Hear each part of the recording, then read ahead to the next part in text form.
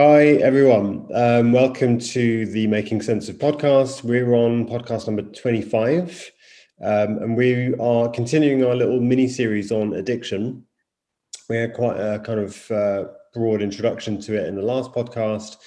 We wanted to, it's such a massive topic, so we wanted to just see if we could just spend a bit more time exploring and taking it apart before we move on to a few other topics. But before I say anything about that, I will just say that the whole team is here. Do you all want to say your names and hi and what you had for breakfast? And you don't have to do the last bit. It could be funny. Hi, my name's Bex and I'm from Wandsworth. No, that's what you say in quiz shows, isn't it? No, shut up. Blind date. Yeah. Hey, Hi, Bex. my name's Heather. I had porridge for breakfast. Hi, it's Tonya. I didn't eat breakfast.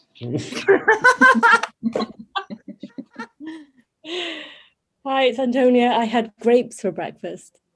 Just grapes. Yeah, grapes. Hi, it's Megano, and I had porridge for breakfast as well.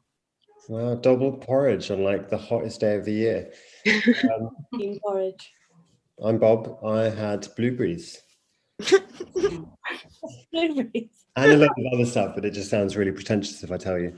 So I'll save that for another podcast. Okay, so we started off the last podcast with a statement, and we thought it would be quite good to do a similar thing today. And this is also coming on the back of, we're all kind of part of the Gabor Mate fan club, and he has just released a new film called The Wisdom of Trauma, which is amazing actually, and it really encapsulates. I was being quite nosy. I wanted to know when he was born, and he's 77, and I feel like he's someone who's just got such wisdom and such experience, and this film distills all of that into like, I don't know, what is it, 90 minutes or 2 hours or something.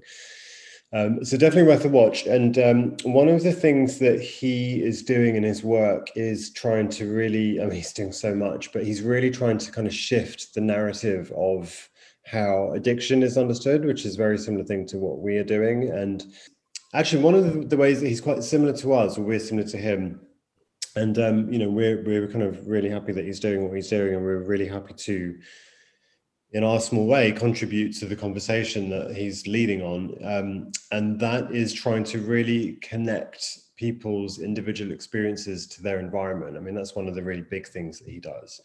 And he's looking a lot at social inequality, and he's looking a lot at, the impact of not just your environment actually, but also the impact of like your home, your upbringing, your childhood, your parents' childhoods, this kind of idea of intergenerational trauma. Anyway, doing lots of stuff.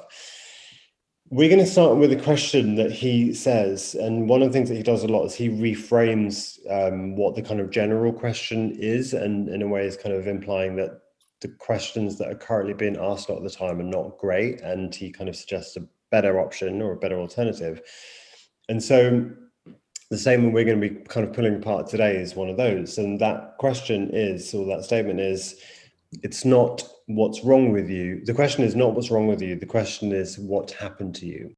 Well, I was actually thinking about that statement not long ago, and I kind of I really like it because it takes the personal like blame of it of addiction away from you, and the fault that I am the failure, or I keep messing up, and why, not understanding why. And I think that little statement just kind of, that word wrong is like, what is wrong with you? It just takes a little bit of power out of it, and enough to kind of look in a different direction at stuff. Because this society just likes to box people off, boxing off into addiction, addicts, stuff like that. So for me, that statement is takes a lot of personal blame away and allows you to kind of open up a different thought process. It's kind of taking the label, like the negative label off. Yeah. It's another look on it, doesn't it? It's just another look on it, of looking at addiction, of why am I doing this, to actually what is going on around as well. I was saying that I definitely agree with you, Tonya, that it removes the stigma, because people aren't kind of put in a box. Instead, they're kind of turning on their narrative, that they're human and that they have a story behind them. And that's how they've come into the situation. That lots of environmental factors have had an input on how they are. And I think that's really important to remember, that actually so many environmental factors happen and that makes us who we are. And it's not just you're put into that box and stigmatized and you're wrong. It's not that. So it definitely removes stigma. Mm-hmm. I think wrong is it's such like an absolute word. It can either be right or it can be wrong. I think if you're thinking of a different word, when you say what happened, it gives you more room to like explore a lot of things. Instead of just being wrong, you get to look at like everything. And once you start looking at everything, it opens up a lot more, I don't know, ideas or theories about why you are the way you are. So yeah, it takes out the shame and it makes you kind of see things from like a bigger perspective. He has this thing that he's developed, which is he's kind of, and you know, and again, it's interesting because it's kind of not dissimilar to us. Like we've developed, you know, this approach of this way of working with people, which we've imaginatively called the Foundation for Change approach. Does what it says. But, you know, it's not something that we ever set out to do from the beginning. It's just something that I think like myself and Liz just kind of worked with people really naturally. And I think similar thing with him through, you know, his kind of many decades of doing this work. And then I think fairly recently he was asked to essentially kind of package his approach to try to train other people. And so he's done that. And one of the things that he talks about in terms of putting a kind of a, you know, a word or a kind of a term to this is compassionate inquiry. And I kind of really like that. So what you're saying, Antonia, just this idea of like, what's wrong with you is just really kind of pejorative, isn't it? It's just there's such a negative focus. And actually, if you're asked that, you will look for the negative things. You'll probably look for all the reasons why you're a fuck up, basically. And I think I love this idea of compassionate inquiry and just, you know, looking at your past in this very compassionate way. So not in a judgmental, beat yourself up kind of way, but a very compassionate way. So I really love that idea of that term, compassionate inquiry. Yeah, and like it's true, it's important words because, you know, in psychology there's a lot of use of like negative and positive emotions. So it's kind of like saying that, you know, depression, negative, happiness, positive, and it's really not that black and white. And I think that's the same for looking at histories and looking at the past as like, it's just so reductive, putting things into boxes. And, you know, I think it's incredibly important, as you say, this educational element as well, which is understanding that, you know, these things happened. These emotions are there for a reason. They're not negative. It's just putting the pieces and the jigsaw puzzle together. Totally. Well, I was just, the whole thing about being wrong. I mean, we did that. You know, no one's born wrong. No one's born bad. You know, you are a product of your environment, and this statement very much mirrors that, doesn't it? That you know, it's not what's wrong with you.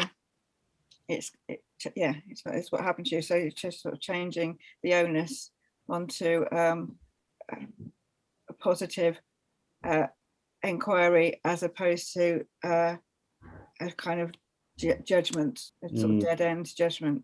I find it quite fascinating how moralistic, I mean, addiction is viewed in this very kind of moralistic way. I'm sure, like, I mean, actually loads of things are, but, you know, I feel like there's this real sense of, I think I talked about last time, this documentary, Crazy Not Insane, where this woman was basically kind of trying to fight this idea that people are born evil.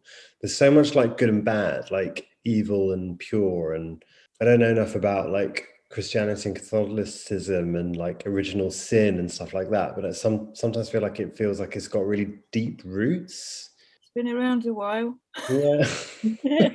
Yeah, the roots have grown pretty deep. I was going to say, maybe it's like a heuristic, like a mental shortcut.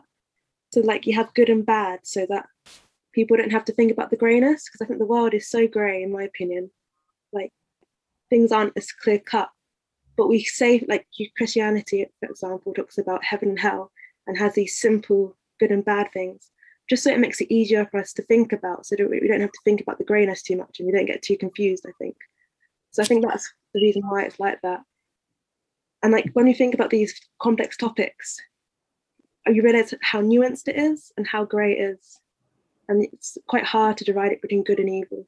I also think, it keeps people in control as well. Not kind of going down the Catholicism and religious route, but, if you have good, bad, heaven, hell, you want to do the good things, whether you kind of do them or not, just to be seen kind of like on the outside. I think it's a little bit about control, isn't it? And keeping the populace in line and everything like that. And even breaking it down, the issues of addiction and what's wrong and what's right. There's a lot more, drugs that are even within the sort of taking drugs or within drug communities, morals about what good drugs are good or what drugs are bad. So what's more socially acceptable and what's frowned upon, And then there's a whole history, of our society and how we kind of look at drugs and how, before like the 1870s or something, there wasn't even any kind of like legislation to stop us taking whatever we wanted.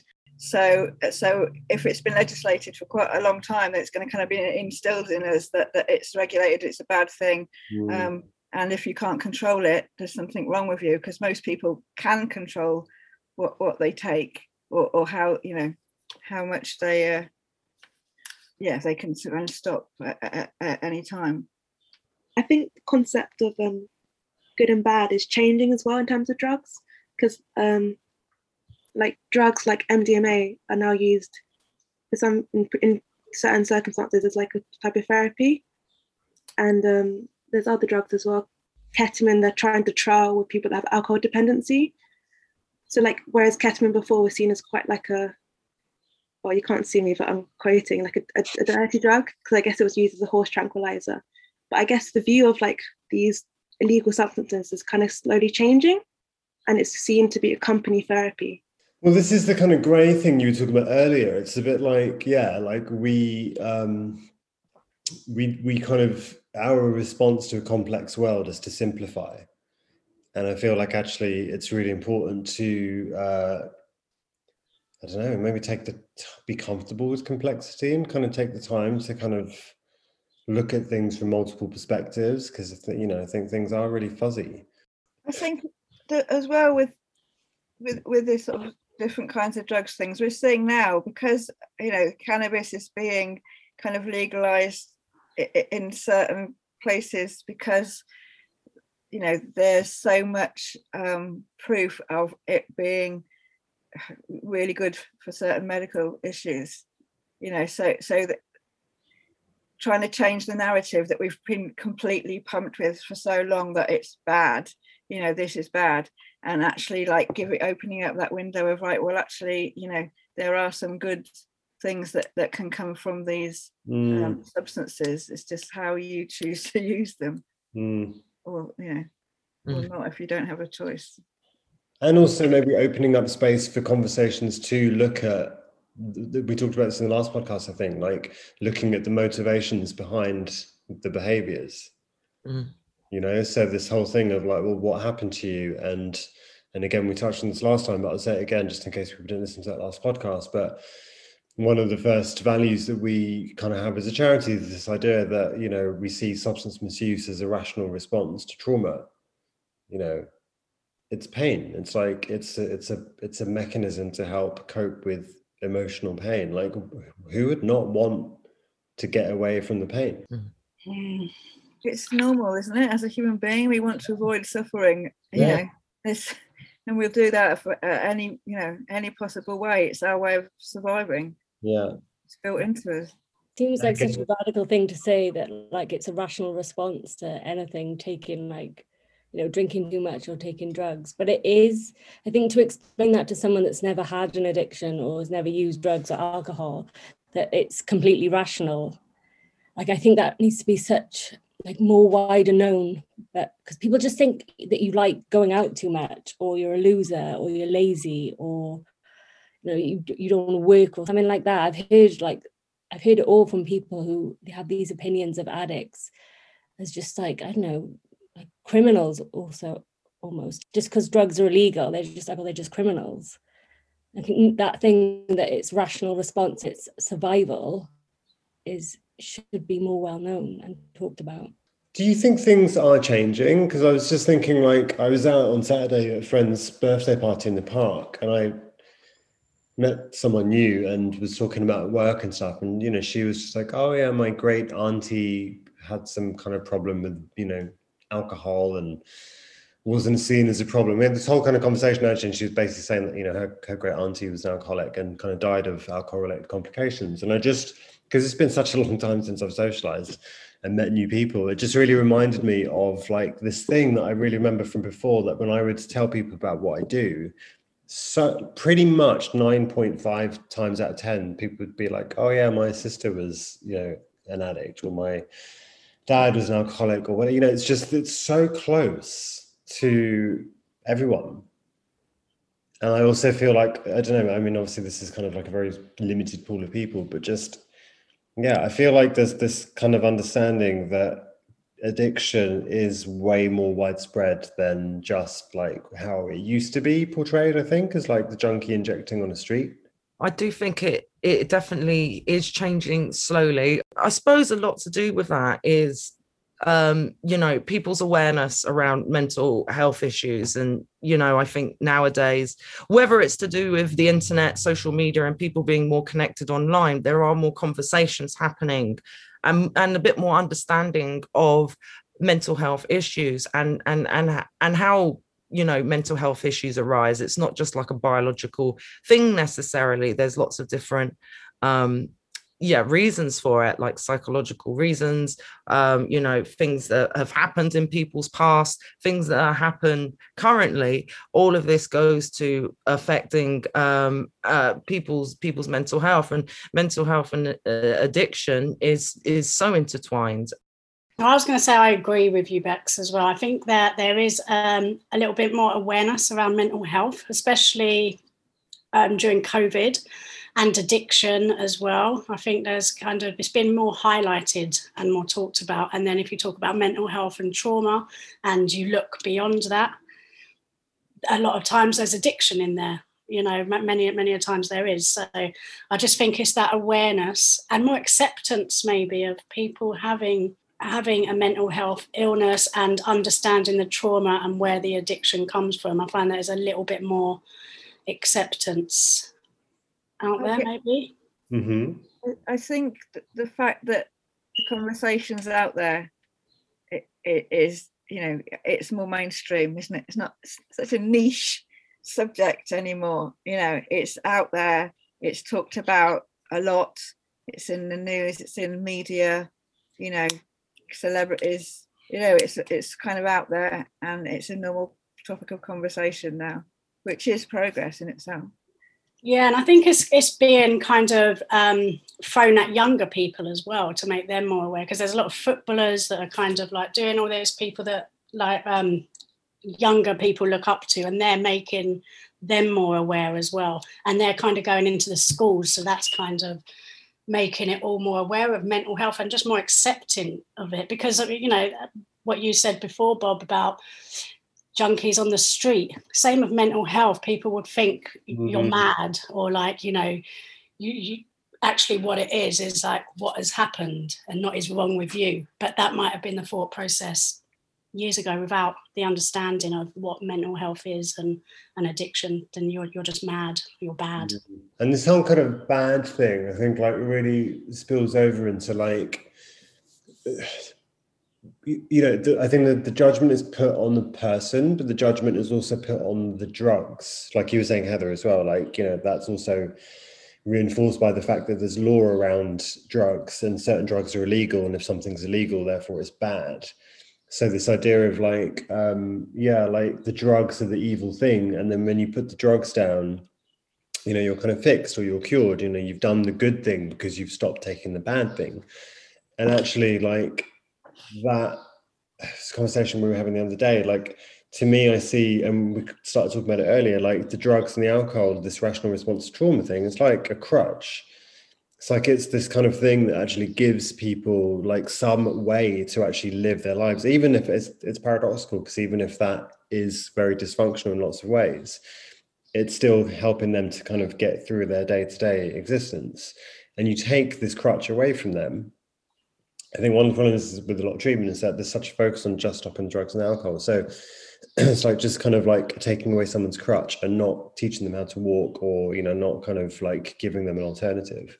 And I just think like that's such a, so I mean, it's one reason that I think that a lot of people relapse. One reason is that, you know, the root causes don't go addressed. The root causes are unaddressed. So that line of questioning around what happened to you doesn't, you know, often happen. But yeah, like you remove something from someone, but you don't teach them or help them learn a kind of a different way of living their life. Yeah, and it's like you know, around lapse and relapse. So, you know, they happen. They, you know, it happens. And I think also, you know, the feeling of, you know, when you've gone to rehab or you've done treatment and then you have a lapse or a relapse, you could just beat yourself up, have so much guilt, because you're like, I've done this, you know, all the questions which go through your head, or all the things you chastise yourself with, like, oh, you know, so many people tried to help me and I've let them down, I've let myself down, I let my family down. And it's like, okay, well, you know, even then, what kind of were you looking at? Like, what were you examining kind of like through your recovery journey? So, you know, what were you accessing in treatment programs which helped you understand exactly what was going on underneath that? So that's the question that you started with, which is what has happened, not what is wrong. And so the what is wrong is like, you know, people using drugs, but the what has happened is, you know, life circumstances, the society, all of those things meshed in together. And so I think, you know, in most cases, without being able to pull those apart, you're still going to self-medicate. It's still kind of that self-soothing thing of drugs and alcohol. And so I think that's it, is like understanding that personal kind of all that guilt, shame, embarrassment of either lapsing or relapsing after you've gone through the recovery journey, that just needs to be eradicated, you know, and there needs to be understanding that you know, a lapse is about something, a relapse is about something. It's not just because you want to use again, you know. It's just definitely not that straightforward.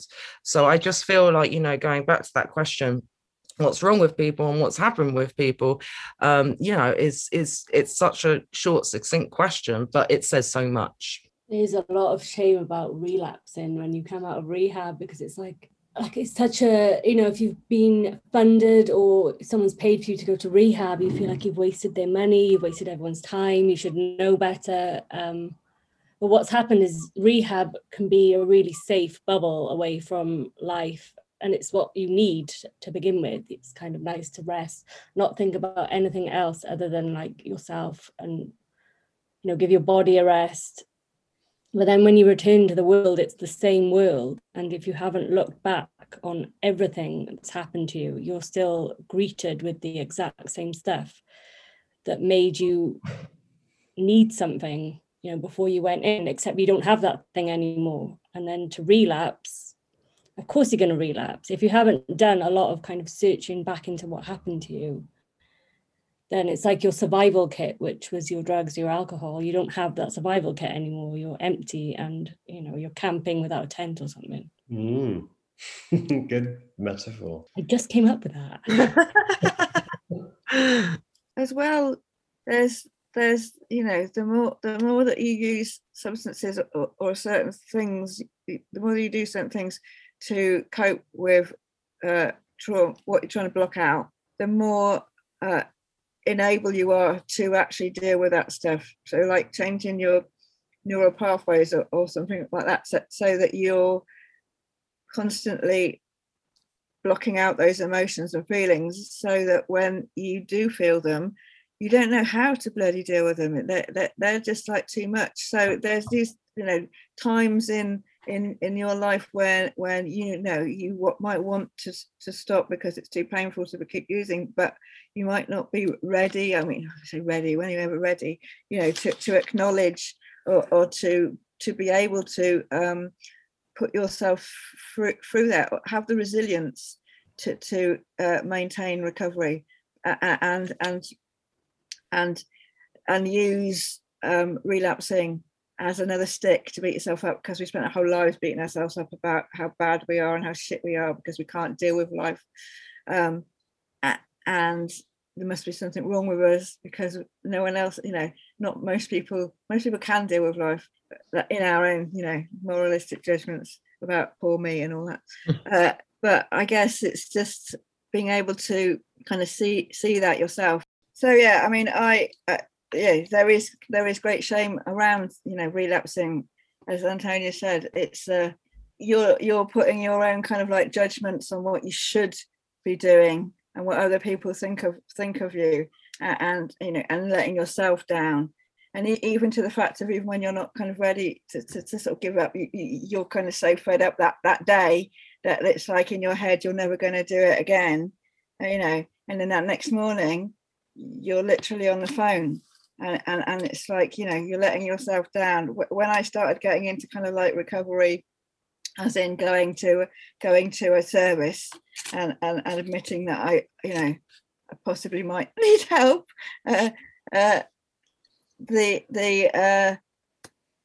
It wasn't clear cut, you know. It wasn't just like, okay, I'm there, I found these people, I'm gonna use all these services and use all this, and it's, you know, it wasn't like a line for me. I relapsed so many times, and each time it was that shame again that was just, you know, that you carry through life when you're kind of using drugs, and kind of beating myself about it and realizing that that's just the cycle that I'm going to carry on, keep doing that, you know. But kind of going back to my the way that I kind of got clean and using the services that I used, and kind of going back and being honest. And I think for me, the strength I had is in my honesty, to not kind of lie to the people that were important, because if I started lying to the people that were my actual, you know, security of, you know, then I felt like I didn't have enough of anything, you know. So it was like, even if I was going to the drug services or going to kind of fellowship or whatever, could be absolutely honest where I was, so that I wasn't kind of, you know, lying to myself, and realizing that actually I wasn't shamed. You know, the shame was with me. Other people were really, really, really supportive about the fact that I had come back and showed me how strong I was, you know, because I did come back, you know, and I did keep coming back until, you know, until I got, I guess, enough sanity from not, you know, using drugs to have a bit of a clearer headspace to be able to deal with my issues in a more, you know, healthy and constructive way. What do you think? I think that's a really interesting point, a really great point about like the honesty. And I'm curious to know, like, what do you think helped you to continue to be honest? Because shame is quite often the thing that gets in the way of that, particularly when it's like repeated, you know, failures in big inverted commas. I think it's really difficult because, you know, me personally, as an addict, I did spend a lot of my life lying to myself, because I would justify the reasons why I was doing what I was doing, and absolutely lying to myself, you know, about why I was doing it. So I felt that to actually make this huge move to actually to talk to services about it, you know, risk having my children taken off me, and being absolutely open and honest about people who were outside my community, you know, which we don't talk to people about anything, you know, it's very secret. So it was like I needed to carry on doing that. It felt like it was that felt like that was the crutch, that you know, to be honest and talk to other people so I could hear myself, so it wasn't just my own thoughts rattling around in my head, you know, because I know that my brain would, you know, lies to me. A trainee said to me something that's kind of relevant now to what you said, Heather. She said to me that shame grows in the darkness but dies in the light. And I just think that's such like a relevant kind of quote, that like, you know, if you have shame, kind of just grows when you have secrets, and honesty is so important for like shame to be removed. That's a brilliant quote. Yeah, Beautiful. I think my experience with my relapses was like the opposite of Heather's, because I was totally shamed by mine. So when I left rehab, I think I lasted like 3 months, and I can't even tell you why I did it. I just went out and bought vodka one night because I wanted to. And I was so embarrassed and shamed. I think I lasted like a night in my move on house. And I'd hide just the stress of hiding all the bottles again. And I left Bristol where I was living. And still to this day, I have a certain amount of shame that I will not go back to Bristol, because now it's like this city of shame for me. But yeah, I went out, I moved away to like Blackpool to escape it. And then I kind of had a few stints of getting sober and then relapse again, getting sober, relapse again. Each time I relapse, the shame, and I still feel it sometimes, even though I know I shouldn't, because it was so strong at the time, it's kind of like stayed in me, but of like being a failure and letting everyone down. And it was almost like the people I went to rehab with, and this was all made up in my mind, were kind of sneering and laughing at me like, oh, of course she's going to relapse. So I was putting myself in like competition with other sober people I'd met and judging myself on their behalf, thinking, you know, that I was this failure and they were all laughing at me. And yeah, to this day, whenever I think of Bristol, I have to go through Bristol on the train. I'm like, oh. Wow, I never knew that. Yeah, it's that feeling. And it keeps people like kind of using for a long time. I think I would have, if I'd been able to remove that shame or had people I could be honest with, maybe I would have, you know, done a lot better. But I hid it, I internalized it all, and yeah, I sat in the darkness of that shame for a long time. But you know, it's really interesting. That it's fascinating listening to both of you, actually, because it's not a clear-cut journey. And that's the thing, is it's that long battle. And this is the thing, it's no quick fix as well. Because I used to lie to my psychologist. I used to tell him bullshit because I just didn't, you're not digging around in my head, mate. And so, you know, when I fell out the scale at the end of the therapy, I'd just put like, you know, just to give him good marks. It was all 5. Yeah, I'm brilliant. I left and, you know, had another relapse. And so it felt like my relapse journey is, yeah, kind of, you get there in the end, but relapse, lapse, relapse. And then you're back out of services. But then slowly but surely, you know, it is that kind of moment of light that you were talking about, Meghana, where, you know, you can start to kind of, I don't know, it brings it to the surface. It's no longer that deep, dark, kind of like cavernous thing where you just push it aside. And I think it's so important to acknowledge that it is just a journey and it takes time. And you take steps, what you think are backwards, but actually they're just steps forward to get to that place.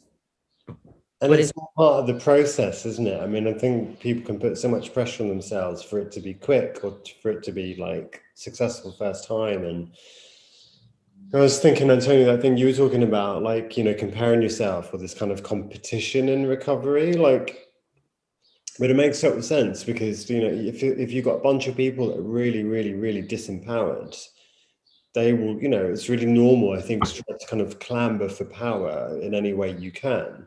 And a lot of that comes from a kind of hierarchical thing of trying to, like, you know, pitch yourself above others and kind of put other people down. And, you know, there's so much of this stuff, like you were saying, just kind of gets in the way of how we see ourselves or what we do with, I keep, you know, doing air quotes, but, you know, failing. But like, you know, you're all saying it's just a process. Yeah. There's not a kind of formula.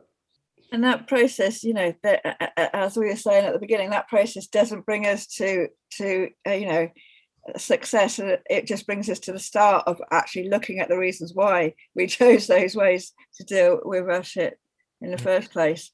You know, so that's a whole other thing. Yeah.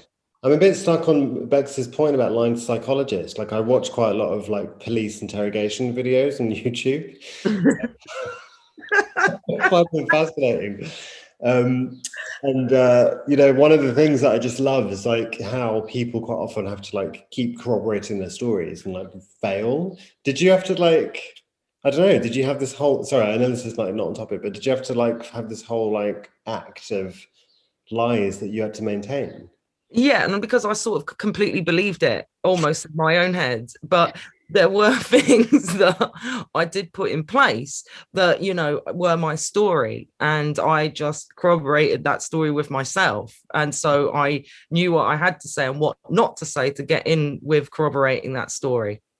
Wow. So yeah, it was, but it was also the matter, I didn't want to let anybody in. I didn't want anybody playing with my head, and the reason why is because I didn't want to talk about stuff that was quintessentially shame. I can relate to that.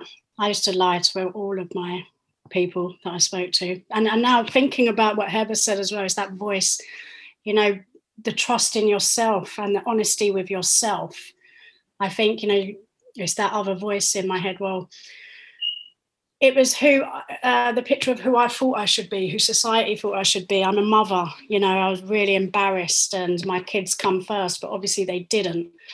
And that the shame in that was just not worth bringing out onto the table. So it was, my story was like, yeah, I'm a great mum, look after the kids, they come first, I do what I do, they don't really know, got it all under control, but made myself out to be quite a strong character, quite independent, and not, if my story now would look like, oh, you sounded okay, this kind of thing, but it is the story we tell ourselves. And I think hearing what Heather said, that was a very big problem of mine, was not being honest with myself, because being honest with myself was probably the hardest part. And then saying it to someone, like what Heather said, is so, I don't know, so your voice can shake, you know, you have all different, even talking about it now, I kind of feel, I don't know if it's because of the heat though, but I'm quite hot, sweaty palms, you know, but it's kind of going back into that kind of, yeah, I remember that place and that horrible walking into somewhere and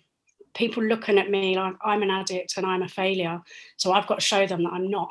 And I actually, you know, got this under control. You can give me some advice if you want, but I know what I'm doing. I totally didn't, you know. But yeah, it's been interesting listening to this. Thinking, fucking hell, yeah. The honesty, I think, to yourself is so hard, but this is the thing. This is sorry, for the sake of others, I forget because of the heat. Like, I'm in the heat for our fuzzy brains. But I think there's just something around, like, it can be so easy to just get stuck in this like self-judgment, and actually what we're saying is, like, you know, when you kind of, what's the word, like, operate in this level which is maybe kind of beyond that, or kind of like, you know, beyond judgment, and you're just looking at things as they are rather than trying to kind of put positive and negative labels on things. I think there's just something about, like, even that, like, even those things you're all talking about, like, particularly back to Antonia, around like defending people from, you know, getting in, or kind of having access to what's going on in your head, or like putting things on the table, like all of those behaviors, there's reasons behind those. Do you know what I mean? And those behaviors are there for a reason. And that's that whole kind of, again, going back to how we started, this thing of like, well, what happened to you? You know, there's roots to that. There's roots to why you were kind of wanting to just keep a lot of that away. And you know, actually, you know, we've already said it, but a lot of that was shame. Like, we're all trying to keep up appearances. Remember that program, Keeping Up Appearances, with Hyacinth? She's like really posh, and she's just like, no, this is how I am. It's bouquet. Who's Hyacinth Bucket? But she's like, love that. It's a defense, isn't it? You're like, you know, stay away. I'm fine. I'm completely fine. I've got this. I suppose sometimes as well, it can be, if you're so, you know, you're used to like you've boxed yourself off so much and you've kind of been like that. It's a shame to ask for help as well, and kind of to go in and present yourself and say, this is what is happening, you know. And I suppose, again, that comes back to your own internal judgment on yourself and who you should be. But that then again comes from society. So it's all, you know, domino effect of everything. Totally. Before we actually get to the core of ourselves, there's so much else around, you know. I mean, I'd like to remember the quote in that book Cast about a house. It's like moving into an old house that, you know, you're going into the basement and looking at the beams of what is holding up the house. You know, it makes sense to me because it's kind of, I'm just reading that book and it's like, you know, it's so the addiction model being a really old house that was built many, many years ago, and kind of the beams are all like that, like going bent and stuff like that, but still kind of living into that house. And then the new people that come in kind of stripping the wallpapers and taking it apart and seeing where it has actually gone wrong, where people haven't wanted to. It's kind of putting plasters over things instead. Does that make sense? Well, I was just trying to compute it because I know it's like she talks about like I was trying to kind of like do the comparison because it's about race and it's about how deep the structures are in society, that, you know, like we don't see the kind of the beams and the things, you know, we see all the kind of surface stuff. And, you know, again, we are a product of a society. We are not separate from that society. So we are going to have the same judgments that everyone else has, but we're just, you know, onto ourselves of how we act and our decisions and all that. You know, we are just part of it. Yeah. So it seems like that's a good place to start tying things up. I guess because, yeah, I mean, I said this at the start, like addiction is such a massive topic, and you know, we've covered various different things. So maybe a good way to end would be for us all to kind of end with what we're taking away from this discussion today. For me, I wish I knew this, like, you know, 6 years ago, but it's a process. Recovery is a process. Like, you know, all of that feelings of self-hatred, shame, the whole kit and caboodle is the fact that you're just not gonna, you know, sort that out in a matter of seconds. It might take you a few tries, going back, going forth, looking under the hood. So I just think, you know, it's not so cut and dry. I feel like that, you know, actually sorting through this stuff takes time, and that's okay. I guess I would say that even just the conversation we've had amongst ourselves, how different we've all experienced our kind of journey. I hate that word, journey. You know, how we've experienced kind of like our addiction and trying to sort it out in completely different ways. And it's just, you know, that's just us as this little microcosm of like the whole planet, and how everyone is going to be, you know, is different and deals with their stuff differently and is on different journeys. Another journey. Nice. The J word. I think for me, it's the importance of being honest to yourself, and that critical judgment voice that you have in your own head is kind of, I suppose, the compassionate inquiry, you know, inquiring compassionately to your inner child, your inner self, and just being honest with yourself, because otherwise it keeps you, I feel like it can keep you a step back from growing if you're not honest with yourself as well. So yeah, I think definitely took that from here today. I think my take-home message is that shame is such a strong emotion, and that actually we're all human and we all experience shame in different ways. And that even if it's not directly related to addiction or so, but like we all know what shame is. And that, yeah, I guess what Heather said earlier, like honesty, although it's so hard to do, like can sometimes remove shame for some people. For me, I think today I've realized that shame is such a big obstacle, you know, to overcome and get rid of and come out of. I think only then, once you can get rid of the shame of yourself and your addiction or whatever, you can really look into, you know, what happened to you and why and how things turned out. That's slightly annoying because that's actually exactly what I was going to say. I'm serious. I was Yeah, really. I mean, I'm going to say it, but like this is kind of such like basically what Antonia just said. Just really struck by that conversation on shame and just like what a huge internal barrier that can be that can get in the way of just like, yeah, like before you've even started to look at yourself and kind of like turn the mirror on yourself, you've just got to get over this like obstacle of shame. And that's huge. So yeah, basically what Antonia said. And also, I mean, this is not rounding up, but also that shame that we carry is stuff that, you know, a lot of it is stuff from our childhood that we have absolutely no control over. It's you know, like, again, it's that, you know, environment that we were born in and brought up in, and, you know, we didn't choose that. Absolutely. A lot of the shame we're carrying is not ours. Yeah. But we don't realize that. All right, to be continued. Thanks very much, everyone. Yeah. Thank you. Thanks, Bob. Bye.